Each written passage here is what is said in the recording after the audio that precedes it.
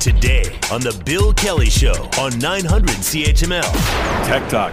Adam Oldfield, the president and CEO of Vacuum Man, who sponsored this fine program, is with us once again.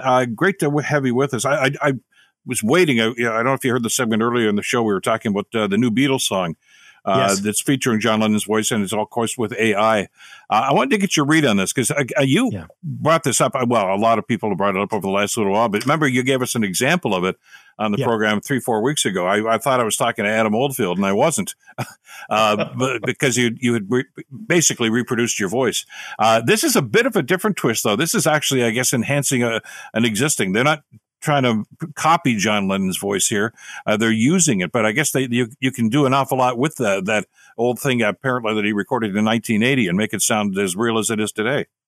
Yeah, I mean, this is where we've seen AI really shine, where you can take, when I did my sample, I had to read a storybook, basically, so it could mimic my tones and otherwise to get it somewhat similar to mine. Again, not perfectly like mine. But I mean, I saw that the other day too. And, Michelle, my wife, she's a huge Beatles fan. I mean, when the Beatles come on, I mean, she loves to listen to the music. She loves everything with the Beatles. So when they made the announcement and what they were able to incorporate with John Lennon, and because it was already recorded and again, when I get not a musical artist, Bill, but I know when you're laying down tracks or recording, it might be not necessarily clean. It might be a little off. And, what they can do with AI these days and be able to change and manipulate, cleaning up the background, that's an easy thing. That's been around for years. But now incorporating that if they changed, say, a tone and went from a B to a B flat or otherwise, they can now incorporate that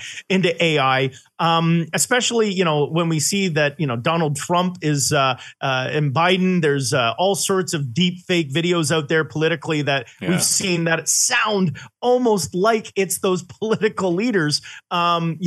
It's just a stand of where it's a positive thing is where I'm going with this, is that's a positive spin. We can take one of our favorite musical artists that is no longer here and be able to incorporate it. And then, on the opposite side, the propaganda machine when it comes to politics and elections is going to be quite interesting to see how AI is going to twist that circumstance of where and what is real online. Excellent stuff. Yeah, looking forward to more of that too. All right, let's get into some of the stuff you wanted to talk about. And I want to start off talking about the robotic vacuum cleaners. Okay. Yes. Now we know a lot of people jumped on that bandwagon. An incredible innovation when they started. And we heard from an awful lot of people. I'm sorry, a lot of us saw the YouTube videos of, by the way, if your doggy does some business there, the vacuum doesn't stop. But they responded to that, didn't they? And they said, no, there's a sensor on there that'll stop that. Well, the other bugaboo, of course, is what if you live in a house that has two levels? Okay, there's a staircase there. How do you vacuum the staircase? Now, don't tell me they've already come up with a solution for that. Absolutely. I mean, let's be clear. If the demand is you need to buy more robotic, mopping vacuum systems that can pretty much drive over or make a worse mess than exists, they've now come up with the Ascender. The Ascender is a new robotic vacuum from MeGo Robotics. And this is actually developed by Google, Boston Dynamics, Dyson employees have come together. And now what it does is it can climb and clean the stairs.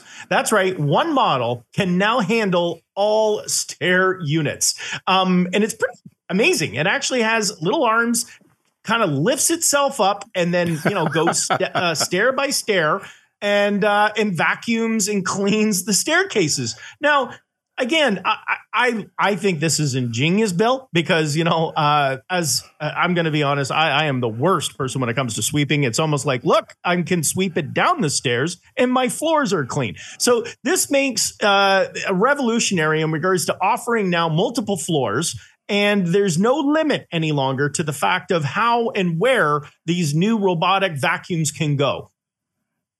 That's fabulous. It's just amazing, the technology and innovation that goes into that. The Ascender. Doesn't that sound like one of the Marvel heroes? But I don't care. And could well be, by the way. It could just rescue you for home cleaning and vacuuming. Loving the stuff about voicemail and transcripts. Apple has unveiled this brand new feature. What's this all about? Well, first of all, let me also segue. A lot of Canadian cellular providers, if you have an iPhone and you're on one of our, many multiple options of providers, Bill, each one, if you notice, has the advanced voicemail may be different if you're on Rogers and TELUS and otherwise, because they all kind of manipulated their advanced voicemail system. Well, Apple unveiled in one of their announcements that this is going to become a new ability. Now, Pixel phones, I'm going to segue this to the fact that Google Android has a similar, they've had it for years. And what happens is, say someone calls, you don't know who the number is, or you're in the middle of something and they start leaving a message and they start describing could you give me a call? It's an emergency. You'll see it transcribing on your phone while they're leaving a voice message. So what's happened previously is that you would get your voice message, then it would transcribe it later, and then you could sign in and get access to it. And Canadian cell providers were very much limiting how each one worked. Well, now this call screen transcribing feature is pre-built into the Apple phone. So it doesn't matter what provider you go to. It could be any one of the amazing options we have in Canada. You will now be able to get your transcribed voice in real time, meaning that if you see the message and it's an emergency, we've had a family member is injured, you can now answer the call while they're leaving the voicemail and be able to address or answer it. Kind of like the old days when you used to leave your voice on the recording, Bill. Remember that? Where the tape machine would kick in and then you could pick it up while the recording's still playing, that kind of thing. So it's a little bit like old school, except advanced. It actually transcribes so you can read what they're saying in your voicemail. By the way, we get a lot of response. I know you get a lot of response, of course, from the show every Friday from listeners that have questions or comments about some of the stuff we talk about. I had a lady email me after a conversation we had the other day about, some of the new systems right now. Rogers has got their thing. Bell's got their, what's Bell's 5? And Rogers is, I forget what it's called now. I'm in middle block. But anyway, she said she got a call from she was a Rogers customer. The guy from the company was saying you should increase the gigs on this thing. It's going to make for much better delivery. She said, "Well, I don't even know what that means. Should I or shouldn't I?" And I said, "Well, you're asking the wrong guy, but I'll ask Adam." I think she had 1.5, and I guess there are options here for them to follow. Is it worthwhile? You know what? It is a very subject to what you do and what you need. Now, again, when we talk about there's two. And this is confusing. You're right, Bill. And if you don't, I just wanted to connect and get online. Well, there's how much data you have. And again, how much data speed you use. So sometimes there's a bit of an overkill. I mean, you don't need a Ferrari to drive to the grocery store. I mean, you're going to get there super fast, but it's got little bit of space in the vehicle. Now, you may be paying too much for high speed internet. Everybody wants to go faster. Everybody wants more. So there's more and there's speed. And those are the two things you got to look at when you're considering your internet providers. So you want to look at it as, okay, I need more bandwidth because I have teenagers, children, they're online, they're downloading games, they're video conferencing with everyone, or I'm working from home. You're going to need a lot of bandwidth. So you're going to want to factor that. Then there's speed. If you're only watching randomly, you're on your own, maybe a Netflix, a few streaming channels, you don't need as much speed. And again, all of it comes at a cost. So factor that when you're considering what options you have. And if you haven't noticed a lag in your internet, then you don't need to upgrade. Many people feel like I better upgrade. That's right. Well, you would know. You'll know. And I'm not talking about disconnect, Bill, because that's a conversation I know for a separate matter. It's not, Cogeco's offline or Rogers is offline. No, that's not what we're talking about. We're talking about when you have to keep rebooting your router. You have to, continuously notice that the internet is offline, trying to get it back on. It might be just the router needs to be replaced. If you've got your router with Rogers, Cogeco, Bell, any one of those providers, what you want to do is keep in mind, if it is more than 2 years, okay, if you haven't bought the router, most people usually pay the rental. You want to call that provider and ask them for a new one. What tends to happen is the routers will wear out and it could impede the speed and the operation of your internet. and it's all part of the price. Now, the catch is they get you to upgrade, you pay the extra price, and meanwhile, all you get is a brand new router going, yay, it works better. Well, you could just replace the router. You're going to get the maximum speeds again. So don't get completely caught up in, I need more speed, I need more bandwidth. And if you've had your router for more than 2 years, it might be worth calling your provider and asking them, I'd like to get my router replaced. Just to that end, as a postscript to that, I guess there are a lot more people working from home now remotely, even just, half in, half out, that sort of thing too. So you want that reliability. Maybe you didn't think you needed it before, but you're probably using the system a lot more than you have been in the past.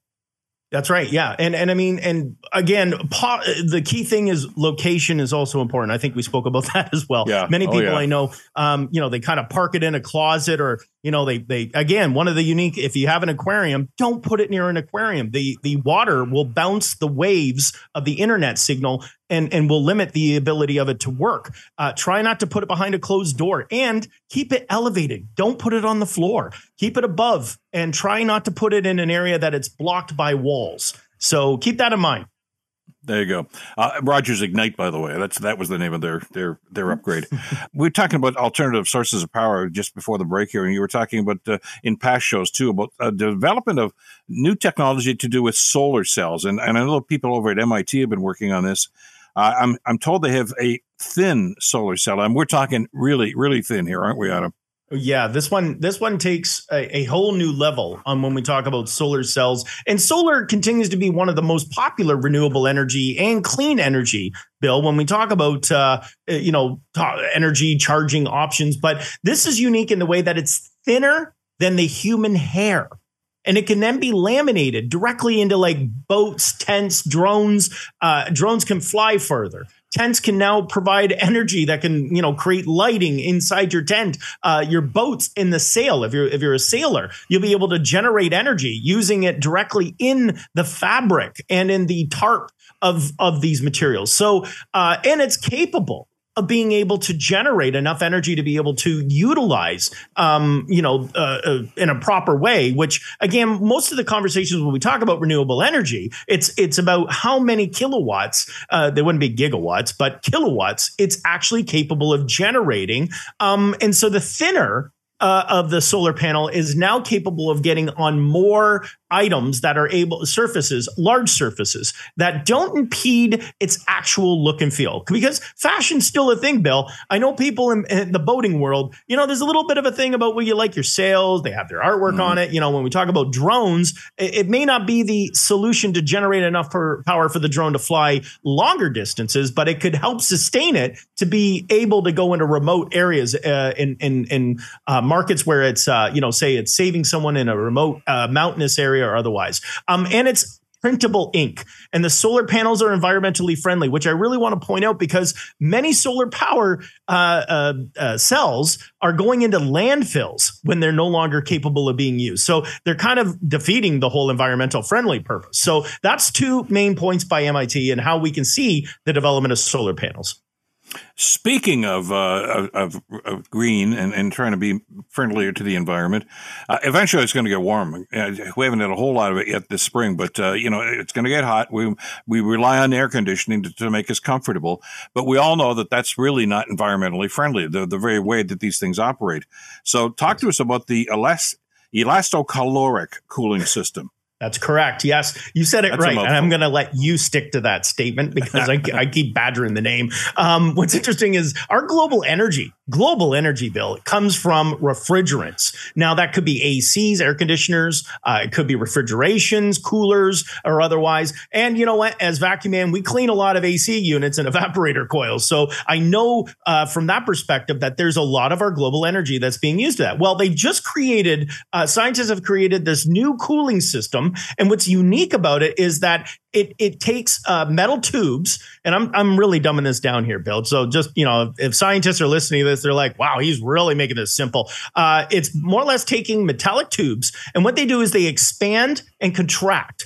And when they do this, it creates the energy that then cools. It's like a cooling energy that comes from it. So the metals expanding and contracting is going to therefore not require coolants, refrigerant. that needs to flow through the coils, and otherwise that creates the cooling we need. So this is a phenomenal green alternative. And what it could really do is that 20% of our global energy that we require for air conditioning and cooling needs can now be reduced, they're claiming, almost by 100% once they're able to develop these cooling tubes to be able to contract and extract. So it's a green alternative and a capable solution that doesn't harm the environment overall. Got about a minute left, but I want to squeeze this one too. Turning liquid metal can turn paper into metal. This is a rather new technology, I would think. Yeah, the Chinese scientists, and I got to give them credit for this one. This one's really neat. I mean, origami will never be the same. You'll be able to like electrify your little your little crows and otherwise when it comes to that. They've created a liquid metal that can go over paper. And I mean, it's so thin over top of a sheet of paper. And why that's important is that this can now change from the robotics world. And even when we've seen where and what, that's such a thin film, and I call it paper based because it's bendable, it's malleable, it allows energy to be transferred. And where they're applying this, Bill, is in robotic arms. And what, we talk about robots a lot on the show. It right now creates a lot of pressure. There's like, tubes and metallics that makes it sort of contract and expand and otherwise. Well, what this paper metal does is it now allows pressure, electronic pressure, with minimal electronic parts to be able to function, meaning that a robotic arm no longer needs a lot of components to be able to move. An elbow of a robot can now be layered with this metallic paper. And what it can do is it's allowing it the capability of squeezing and contracting and releasing. And again, it can be reused consistently by heating and reheating. If you remember the Terminator 2, where the gentleman turns into liquid metal, that's kind of what we're looking at. And when it solidifies, it then can be allowed to be changed into components. So think of a robot hand having a metallic glove over top of it, a very, very thin metallic piece on it. And what it does is that now can be through electricity, can now generate the ability to open and contract similar to the way our own hands work. So it's a milestone when we see where and what such a simple thing can now be applied to so many different items.